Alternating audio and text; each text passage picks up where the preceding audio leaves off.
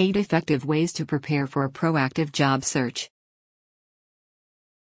In my previous post, I talked about what to do after experiencing an unexpected layoff, providing advice for those who've recently been laid off in the early stages of a recession. For those who are still employed, I want to share some tips to help you be better prepared, in case you also experience a layoff in the future. Instead of being reactive, these tips will help you have a more proactive job search, resulting in a much quicker recovery. One thing to keep in mind when reading through these proactive job search tips: don't feel like you have to do all of them. Be realistic about what you have the time and mental bandwidth for. Also, consider focusing only on those that have worked for you in the past, while incorporating 1 or 2 new ones. Test out the new ones to see if they work for you. If not, replace them with 1 or 2 of the other suggestions to test out. The goal is to be prepared and strategic.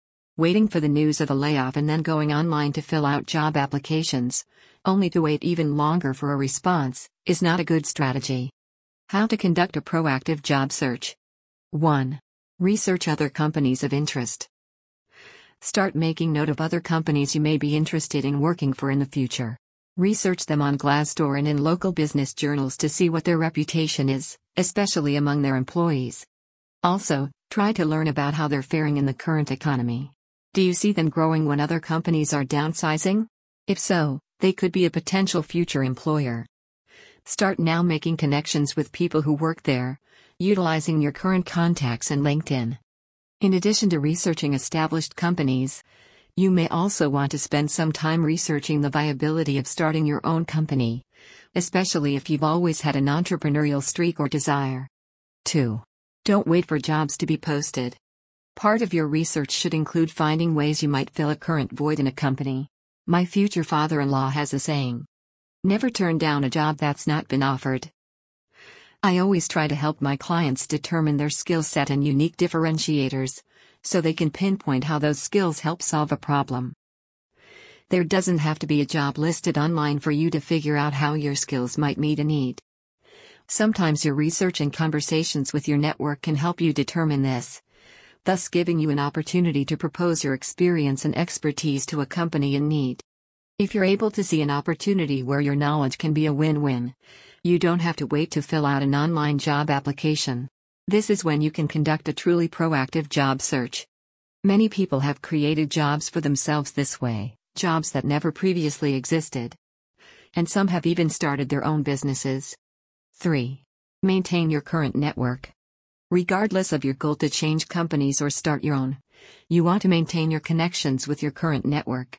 Contacts are helpful and necessary for both pursuits. And networking should always take place before, during, and after a job search. Reach out to those you haven't talked to in a while. Catch up with them.